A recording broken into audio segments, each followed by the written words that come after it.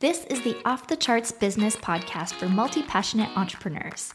Here, you'll learn how to design a scalable business so you can spend more time outside, away from the screen, through actionable ideas, real-world examples, and pep talks from your host, that's me, Natalie Lussier, founder of Access Ally.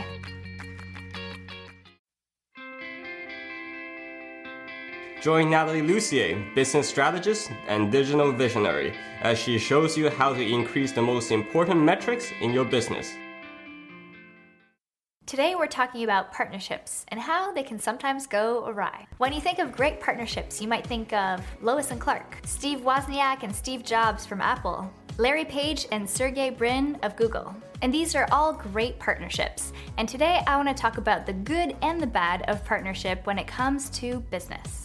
First, I have to start out with a story about the very first few weeks that I was in business for myself. I wanted to create a product. Really, any product would have done, because I had heard that that was what you had to do to start an online business. Since then, I've learned a lot about launching a business online and how to do a product the right way and the wrong way. But let's get back to the story. Since I was in the real food market, I decided to write a recipe book.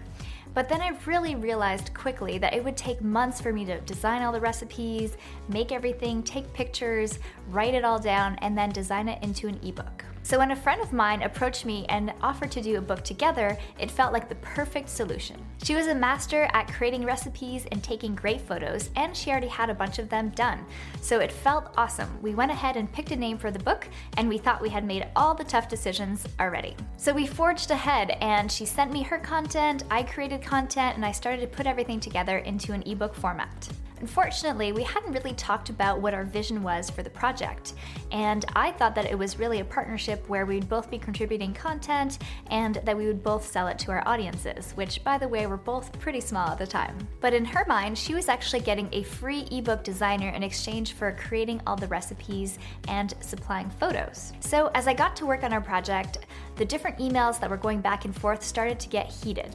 So she demanded to see proofs of the book, making changes all the time with the content and the way things were being laid out or written up, and it just started to feel not so good already. It was getting really bad, and I was even starting to dread looking at my inbox for fear of seeing another email from my partner.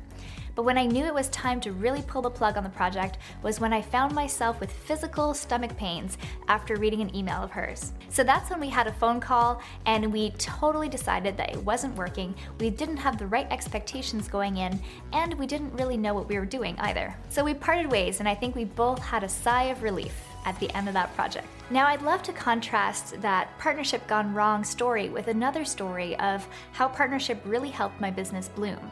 And that story is all about partnering with Natasha Lakos, who is an amazing designer and who really we had a great fit when we were working together. How it worked is that she provided design, I provided implementation, and we both brought clients into the fold, so it was a great partnership that felt equal on many different levels. Now, I've only gone over 2 very specific ways that different business partnerships can take shape in your business. You can take a look at short-term partnerships like a joint venture where you decide to cross-promote each other to your lists, or you can take a look at creating a brand new product together.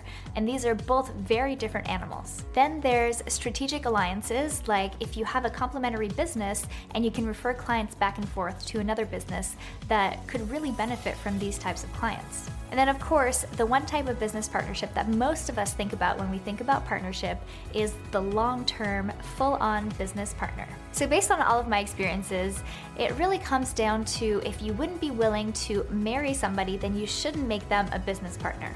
Partnership in life is a lot like partnership in business. It shouldn't be taken lightly. So if you're considering taking on a business partner, I highly recommend starting with a smaller project first before we jump into the high-stakes, full-on business partnership so you can really get to know your different working styles. It's also a good idea to look for somebody that really complements your skills. If they're a clone of you, then it might not be that beneficial to partner up. On the other hand, if you have completely different ideas of where a business or project is heading, then it's probably not going to be a good fit either. So before you undertake your next joint venture or business partnership, consider these questions. Where do you see this business or project going in the next few years? Is this a short-term project or something that you see yourself offering for the long term of your business? Who is responsible for keeping the project or business going if somebody wants to buy out? How will you divide the sweat equity, the work, and the financial investments that you're making into the project, and who's going to cover all these different fees that come up when you work together. You've been listening to the Off the Charts podcast, and I'm your host, Natalie Lussier, and I'm so excited and honored that you listened, and if you enjoyed this episode,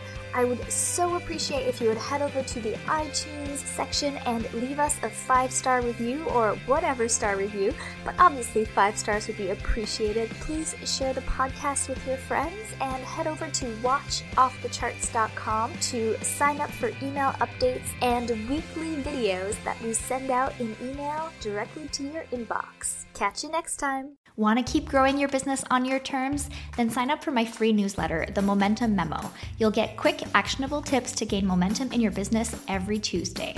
Head over to natalielussier.com/memo to join over 6,000 other entrepreneurs scaling on their terms. Whether you're just getting started or have been running your business for a while, the Momentum Memo has something for you.